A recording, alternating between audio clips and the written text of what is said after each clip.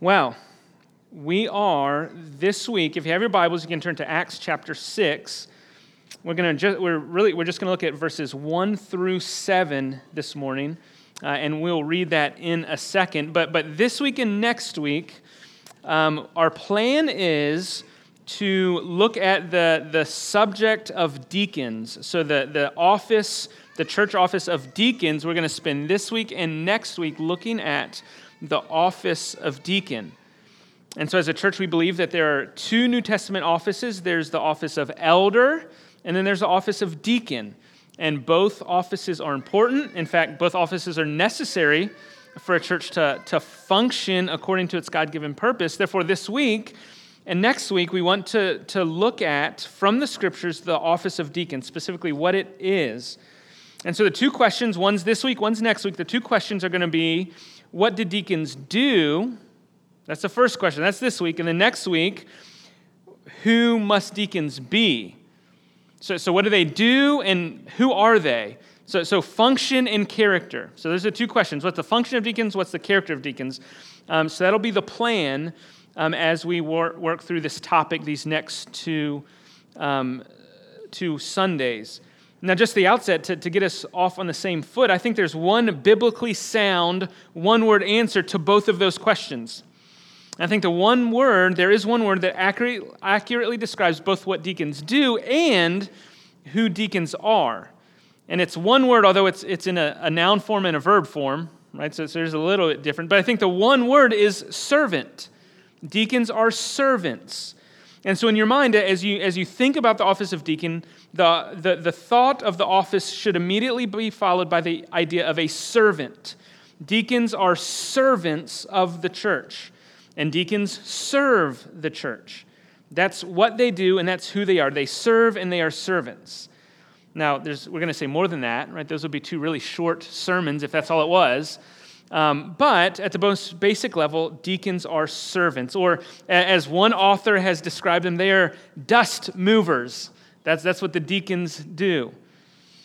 So as we go through, last request before we'll read the passage, but as we begin this morning, I'm going to ask you to try and do something.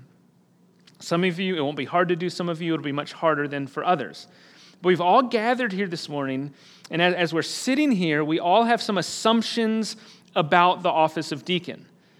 A lot of you have memories, personal experiences with the office of deacon and with specific deacons. Some of you may have only a vague idea about what deacons is. Some of you may have never heard of the word before. Right? So we all come with our different expectations and experiences. But I want to ask you to try and do for me the next couple weeks, what I'm going to ask you to try and do is to labor to think hard about what I'm going to say, to consider the way that we're going to answer these two questions, and consider if it does justice to the biblical witness. That's what I want you to do. Listen and study. We've provided several books, different resources. You can read those, but ultimately we want to ask, is this what the Bible teaches? So I want you to consider these answers in light of what the New Testament says, because that is our aim. We want to organize ourselves as a church according to God's design. Therefore, your primary criteria, my primary criteria for evaluating what I'm going to say about deacons isn't our past, or our assumptions or expectations. Our criteria is to be Scripture. So I'm going to ask you to think hard with me about the important office of deacon. So as we begin, I'm going to read from Acts chapter 6, verses 1 through 7, then I'll pray for us, and then we will look at the function of deacon. So Acts chapter 6, beginning in verse 1, this is what Luke writes in the book of Acts. It says, "Now in these days, when the disciples were increasing in number, a complaint by the Hellenists, or the Greek-speaking Jews, arose against the Hebrews," that's the Hebrew-speaking Jews, "because the Hellenist widows were being neglected in the daily distribution," that's of food, of provision. "And the 12, that's the apostles, they summoned the full number of the disciples and said, 'It is not right that we apostles should give up preaching the word of God to serve tables. Therefore, brothers, pick out from among you 7 men of good repute, full of the Holy Spirit and of wisdom, whom we will appoint to this duty. But we, apostles, will devote ourselves to prayer and to the ministry of the word. Verse 5, and what they said pleased the whole gathering, and they chose Stephen, a man full of faith and of the Holy Spirit, and Philip, and Prochorus, and Nicanor, and Timon, and Parmenas, and Nicholas, a proselyte of Antioch. These men they set before the apostles, and they prayed and laid their hands on them. Verse 7, and the word of God continued to increase, and the number of the disciples multiplied greatly in Jerusalem, and a great many of the priests became obedient to the faith. Let's pray, and then let's look at the issue at hand. Father, we thank you for your word, and we confess that we don't think rightly, as highly as we ought about your word. And so we confess that here, and we ask that your word would speak to us, that it would judge us, that it would rebuke us and correct us, that your word would be the standard by which we operate and function. And so give us clarity of thought, give us unity of mind, help us to think rightly about this institution, the church that you love so much that you sent your son for. Help us to think rightly and order ourselves accordingly in light of your word. It's in Christ's name we pray. Amen. All right, there's 3 points here. So the first 2 points are directly from this passage, and then the third point is going to be kind of a takeaway and trying to apply this. So first we'll see the issue there in Jerusalem, verses 1 and 2. And then second point, we'll see the solution, which is laid out in verses 3 through 7. That's the second point. And then third, what we'll see is the function of the deacon. So I think we have the outline up there. But we have the issue, then the solution, and then the function of the deacons will be how we end. So let's start there, verses 1 through 2 of chapter 6, the issue. So we're coming to Acts chapter 6, and before we dive in, I just want to make sure that we establish a few things. First, the book of Acts is the initial stage, the infancy stage of the New Testament church. So if you remember, Jesus, he's been crucified, buried, raised. He was with people for 40 days, and then he ascended into heaven. And then, after he ascends back into heaven, he sends the Holy Spirit. We have the sermon of Peter at Pentecost. The Holy Spirit is poured out, and then opposition from the Jewish religious leaders continues. But most importantly, as we read in the passage, the church grows. It rapidly expands. And so that's what's happened in chapters 1 through 5 of Acts. Broadly, that's what happened. And that forms the backdrop of our passage, but it also means that in terms of the established church, the organized local church, or the organized local expression of the body of Christ, whether Philippi or Corinth or Galatia, that's still in the future. Okay, so we're at the beginning, the infancy stages. So there isn't a church at Philippi yet. And it's important for our purposes because the office of deacon is not at work in the passage. Right? The word deacon is not used here in terms of the office. So these people aren't deacons in the official term. We just need to recognize that. The same reason the term elder is not here, because the local church isn't here. So the offices have not been established because the local church has not been established. That's going to take time. It's a unique time in the history of the church, the life of Christianity and the gospel spreading. And so these 7 men aren't deacons. They're the 7 who are chosen to serve. And the apostles aren't elders. They're apostles. So the ministry model, it's not identical. We can't press it too hard.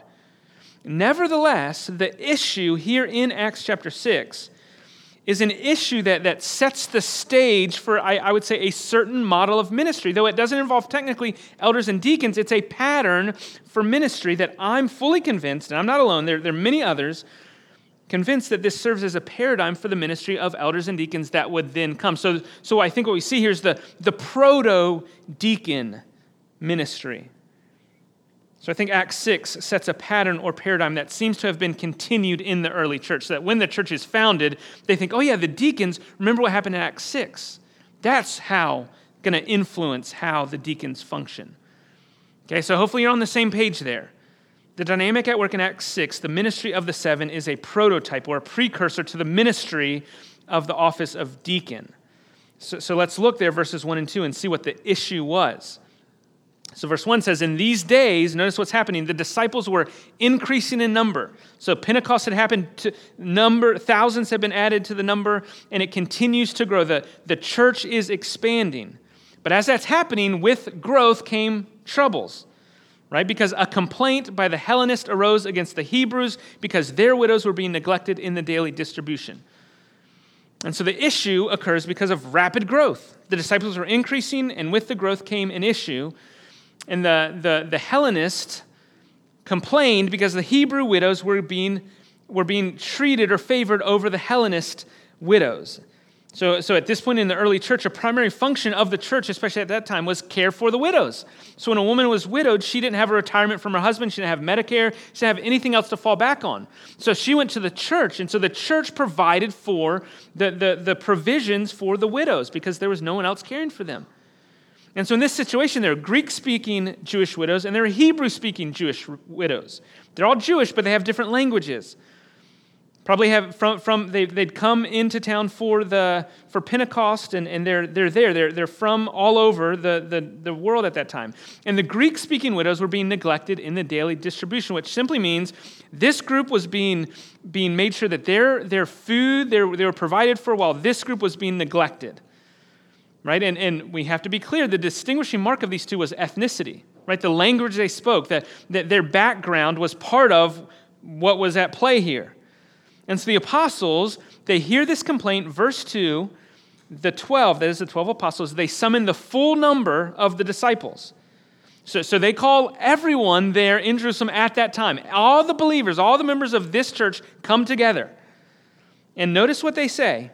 It's not right that we, talking about the apostles, should give up preaching the word of God in order to serve tables. Right? So they want everyone to know about the issue. And so they raise this issue, and in raising this issue, they want everyone else to know there's another potential issue at work here. Because the apostles, they're aware of the real issue, and it's a serious issue. One group of widows are being neglected, but the potential issue, is that the apostles are going to be asked to address the issue. He said, and they say, it is not right for us to give up preaching the word of God in order to serve tables. So that's the second issue that they're like, this can't happen. Here's an issue, it has to be addressed, but we cannot address it. So that's what they're communicating. They don't view this neglect of widows as an unimportant issue or a below them. They simply recognize that the issue falls outside of their God-given responsibility. They're the apostles who are responsible for the proclamation of the gospel and the spread of the gospel to the ends of the earth. And so they say it's not right that we should give up what God's called us to serve tables. It's not because the tables shouldn't be served, but because they already had God-given responsibility that they had been commissioned to. And so the issue here is widows are being neglected, and the apostles are not the ones to fix the problem. There must be others, and the others must be appointed to address the problem so that the ministry of the church can continue. And so that's the issue. It's a real issue. But notice the solution that they put forward in verses 3 through 7. So they call everybody together. They say, we can't do this. We can't meet this issue. Therefore, verse 3, brothers and sisters, disciples who are gathered here, therefore, pick out from among you 7 men of good repute, full of the Spirit and of wisdom, whom we will appoint to this duty. What's this duty? The feeding of the widows, the making sure that the widows are evenly and equally have their provisions. And so, as a convinced Baptist, this is a congregational vote. This is a members' meeting. Hey, everybody come on, and you pick people. You pick these men, and here's qualifications, but you pick them for this duty. And I'll say more about this later, but they're going to be set aside for meeting this issue, and a qualification for addressing this task was not, hey, make sure you pick people who can speak both languages, or make sure you pick people who can really effectively prepare food, or make sure that you pick someone who has a big garden that can just add to the quantity of food. There's nothing practical in the qualifications. Instead, the people to put forward are of good reputation, full of the Holy Spirit, and full of wisdom. Not a word about practical giftings. Now again, I'm getting ahead of myself. That's going to be next week, the qualifications. But they say, put forward 7 men. And here's the types of men you're to put forward. Verse 4, put them forward, we'll appoint to this duty, but we will devote ourselves to prayer and to the ministry of the word. Right, so put forward these men, they'll meet the issue. We're going to continue in doing what God's called us to. So that is the solution. Appoint these 7 men who would serve the tables, and the apostles would continue. And so by appointing these men to help with the daily distribution of food, the apostles took this need seriously. Right? It has to be addressed. It's not like, no, you guys just deal with that on your own. No, this is a serious need. It must be addressed, but the apostles did not get distracted from their primary calling. I mean, imagine if the 12 apostles then say, okay, this is such an important need, we have to address it. Well, then the proclamation of the word does not continue. And the gospel does not spread as God had ordained in the book of Acts. And so verse 5, what they said pleased the whole gathering. Can you imagine that? I mean, that's a dream of a pastor. Here's what we're going to do. Every single person is like, wonderful, we're on board, pastor. Right? But what they said, these are apostles, right? They have higher authority and more wisdom, I think, than pastors. But what they said pleased the whole gathering, and they chose these 7 men. Now, of course, Stephen and Philip they're going to come up later in the book of Acts. So this is where they're introduced. But they choose 7 men and put them before the apostles. Verse 6, and the apostles prayed and laid their hands on them. They're ordaining them. They're setting them apart for this specific task. And so the apostles, aware of the need, initiate the plan, put qualified people into position to meet that need, to deal with the need that if left unaddressed could be disastrous for the church. And then the congregation recognized these 7, and these were the 7 that were ordained and set apart to meet that specific need. Now, look at verse 7. Look at verse 7. They've had the issue. They've proposed the solution. They've gone through with this plan. Verse 7, and the word of God continued to increase, and the number of the disciples multiplied greatly in Jerusalem. And a great many of the priests, Jewish priests, became obedient to the faith. So the word of God continued to increase. Do you remember back in verse 1, we learned that because of this growth, there's a crisis. There's a crisis. There's an issue in the church. That's how this whole passage started, verse 1. And we get to verse 7, the crisis has been addressed, and the word of God continues going forward. And the mission of God, the purpose of God is continuing to be carried out because the crisis was addressed and individuals were raised up to meet the needs of the moment. Which tells us, as we move to the next point, that what's at stake in this issue, with this crisis, and whether it's addressed or not, what's at stake in the progress, what is at stake is the progress of the Word of God. Which is to say, in Acts chapter 6, serving tables was not a matter of secondary importance. It was a matter of primary importance because the spread of the gospel was at stake. And so it was a different function than the apostles, but it was equally important to the spread of the gospel that this practical need was met. And one author points out, in light of this, how churches react to conflict can make all the difference in whether the gospel witness is obstructed or accelerated. How churches react in conflict can make all the difference in whether the gospel witness is obstructed or it's accelerated. Acts 6 is a story of church conflict handled well, and it has everything to do with the function of deacons. So, this leads to the final point. The function of deacons. What do deacons do? What do they do? So having seen the issue in Acts 6 and then the solution put forward, I think we were able to recognize and move forward with a pattern or a paradigm that's established there that serves as the foundation for the ministry of deacons. So, the word deacon, when we go to the New Testament and see, well, what do deacons do? I went to Acts 6 where it wasn't clear, where there wasn't a clear mention of deacon because the New Testament evidence for the word deacon, the office of deacon, is really sparse.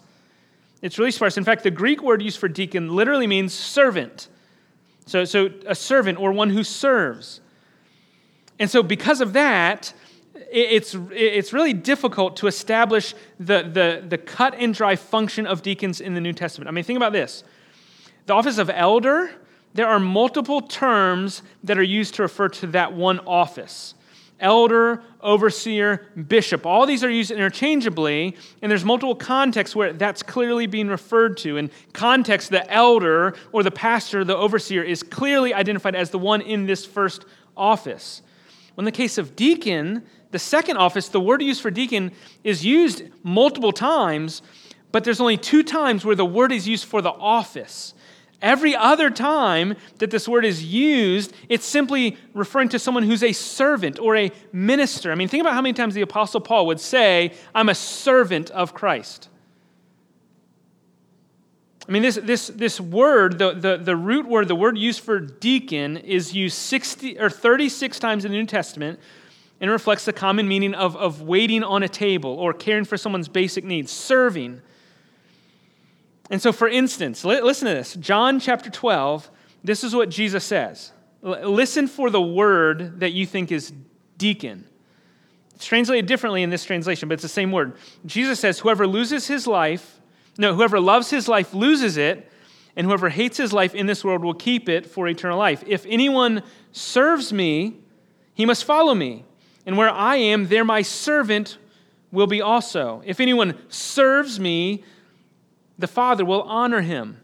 And so that verse literally reads, if anyone deacons me. It could be translated, if anyone deacons me, let him follow me, because where I am, there my deacon will be. If anyone deacons me, the Father will honor him. Right? Or later, Matthew chapter 23, the greatest among you shall be your servant. Literally says, could be translated, the greatest among you shall be your deacon. So this is how that word functions in the New Testament. The word for deacon occurs a lot. Paul calls himself a deacon. Paul calls all Christians to be deacons. Paul calls Timothy a deacon. But in all those cases, it's not referring to the office of deacon. There's 2 places where the word deacon is used for office. That's Philippians 1:1, where Paul writes, Paul and Timothy, servants of Christ Jesus, to all the saints in Christ Jesus who are at Philippi with the overseers and deacons. Philippians 1:1. That's clearly an office. Overseers and deacons, 2 offices there. The only other place is 1 Timothy chapter 3, verses 8 through 13, where Paul lays out the qualifications for the office. And it's character stuff. So there's only 2 places where deacon is used as a clear reference to this second office, which, in light of that, you understand the difficulty of establishing the function of deacons, because there are only 2 places where it's clearly referring to it, and those passages don't talk about the function. The most verses given to it is the qualifications. And so we'll look at that next week. But this week, recognizing the lack of clear passages on the function of deacons in the New Testament, we go back to where we started in Acts chapter 6, because there we see 7 men functioning and serving in a deacon-like manner. And so from Acts chapter 6, I want to point you to 3 functions of deacons, 3 areas of the church life that deacons serve. And so here's the 3 functions of deacons, and they're all connected. Number 1, meeting practical needs. Meeting practical needs. First function of deacons. Office of elder. The elders are responsible for shepherding, teaching, protecting, leading. The deacons are responsible for serving. Right? And this service looks like meeting practical needs. And I think the practical needs, in Jerusalem, the practical need was the feeding of the widows. I don't think that's the practical need that every church has. And so I think there's ambiguity, because every church is going to have particular widow-like crisis-inducing issues, needs that need to be met. And the deacons meet those needs, whatever they are. And so the deacons serve the body by meeting practical needs. The widows were being neglected, and the 7 were set apart to make sure they got their food. Historically, if you read about deacons throughout history, traditionally they've been responsible for the money, for collecting offering, for benevolence. They've been responsible for the mercy ministries, for caring for the widows or the poor. This is traditionally how deacons have been used. They've met practical needs. And the deacons must meet these practical needs because these needs are important that must be met. And their importance is seen in the fact that when a church doesn't have deacons, the elders, the pastors, are constantly distracted from their main mission because these are needs that must be met.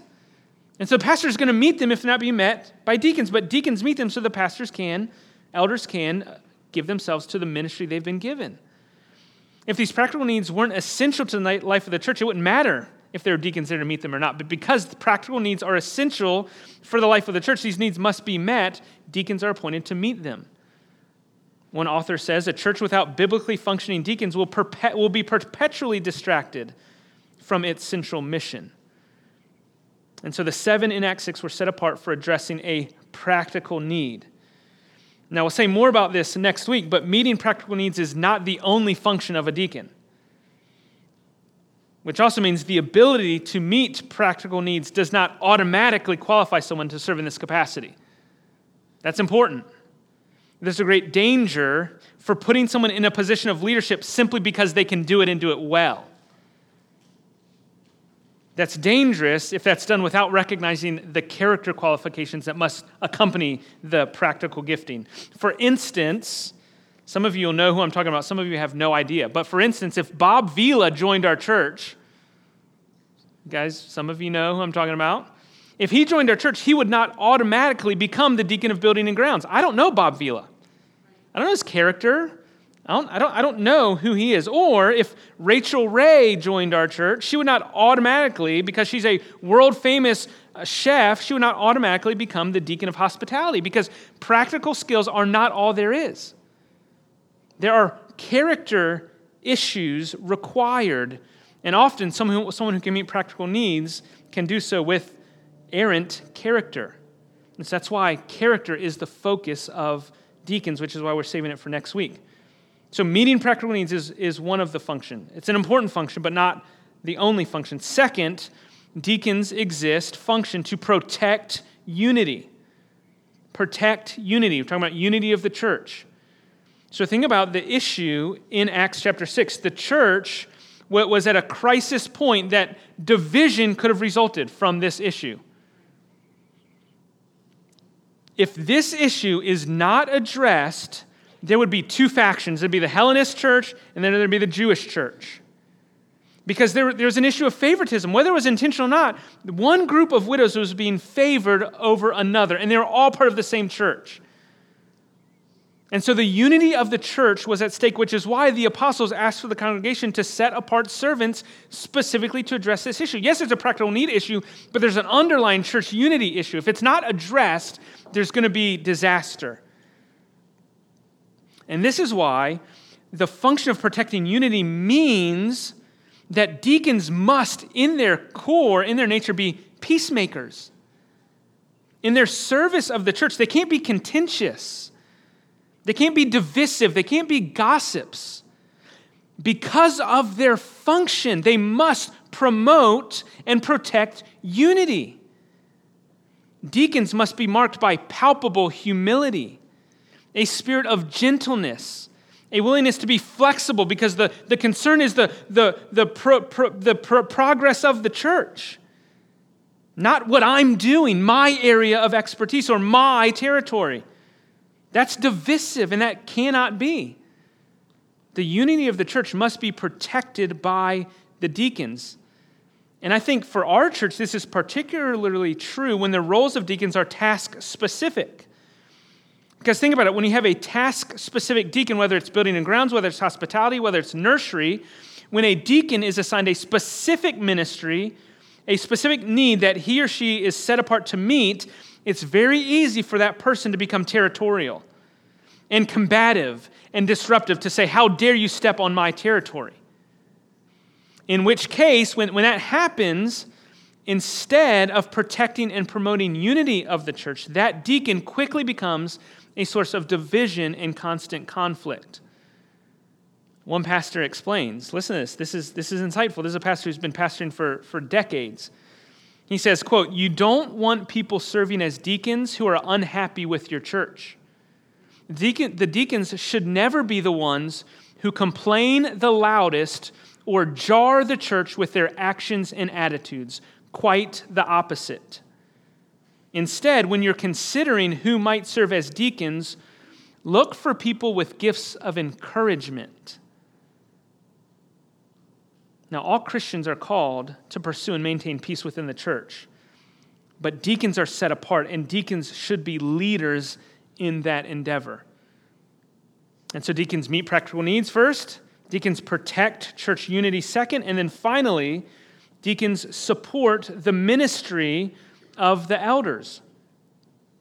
So this is, I think, from Acts chapter 6, the clearest function to be drawn. The ministry of the apostles, while they're not pastors, right? I'm not saying pastors and apostles are synonymous, but the principle there, the ministry of the apostles was that of the word and prayer. And they said, we can't serve tables because we've got to do this. And so the 7 were chosen to serve, to meet that need in order for the apostles to continue their God-given calling. And so the final function of deacons is to support the ministry of the elders so that the elders can continue. So they support the ministry of the elders by meeting the practical needs of the church, by promoting unity so that the elders can continue with their God-given calling. The ministry of the elders should proceed unhindered by the practical needs of the body. And by unhindered, what I mean is that the ministry of the elders should not be obstructed by the pressing practical needs of the church. The elders have a clear calling. Elders are called to teach and shepherd and lead the ministry of the church. And when that calling is hindered because of practical needs of the body, right, there is the void that the deacons are called to fill. A silly example, if I'm coming up to preach one Sunday and someone says the women's restroom is overflowing, if I say, everybody wait here, we'll start in 10 minutes, I've got to go unclog the toilet. Right? That would be an obstruction of what the pastors are called to do. That's silly. That hasn't happened. I'm not saying that, but that would be an instance of the hindered ministry of the elders. So the purpose of deacons is inseparably tied to the priority of the elders, and both are essential for the church to continue. And so as I thought about the function of deacons, I think a helpful way to understand how I'm thinking about deacons, how I think the Bible describes them, is to think about, if you've been here a while, think about some of the previous committees that functioned in this church. Several of those standing committees were specifically aimed at serving the practical needs of the church. Whether it was the hostess committee or the nursery committee or the stewardship committee, there's an ordinance committee, a building and grounds committee, and there were more, but these were committees because they were organized and put into, they were initiated because these are needs that needed to be met for the church to function. And they function to meet the needs that deacons are called to fill. And these were filled in that case, in those situations, not by the senior pastor, but by individuals that the church recognized as gifted and called to serve in those specific ways. And so all that we're saying, all that I'm saying, is that instead of having an extra biblical category like a committee, we're aiming to set apart individuals as deacons to fill that task, to fill that role and meet those practical needs. And so what do deacons do? Deacons meet practical needs. They protect the unity of the church, and they support the ministry of the elders by meeting those needs and freeing up the elders to give themselves to the work that they've been called to. And so deacons, this is the function. And deacons are gifts to the church. And deacons are given to bless the church. And so our hope, my prayer in this week and next as we focus on this, is that we as Fox Hill Road Baptist Church would discern God's will for who He would have serve this body in this specific way. And so be in prayer for this body. Be considering who might serve this body in the office of deacon. Maybe it's you. But as we think through this, I want you to be contemplating, rolling over your head, well, could this person do this? Has God gifted this person for this? Because at the end of next week, we're going to say, okay, one more time, church, let's submit recommendations or nominate people or give us names of individuals you see qualified to serve in this office, and then the elders will train and equip and then bring them back for the church to affirm and vote. And so we want to pray for all of this as a church because we want to honor the Lord and we want His will to be done.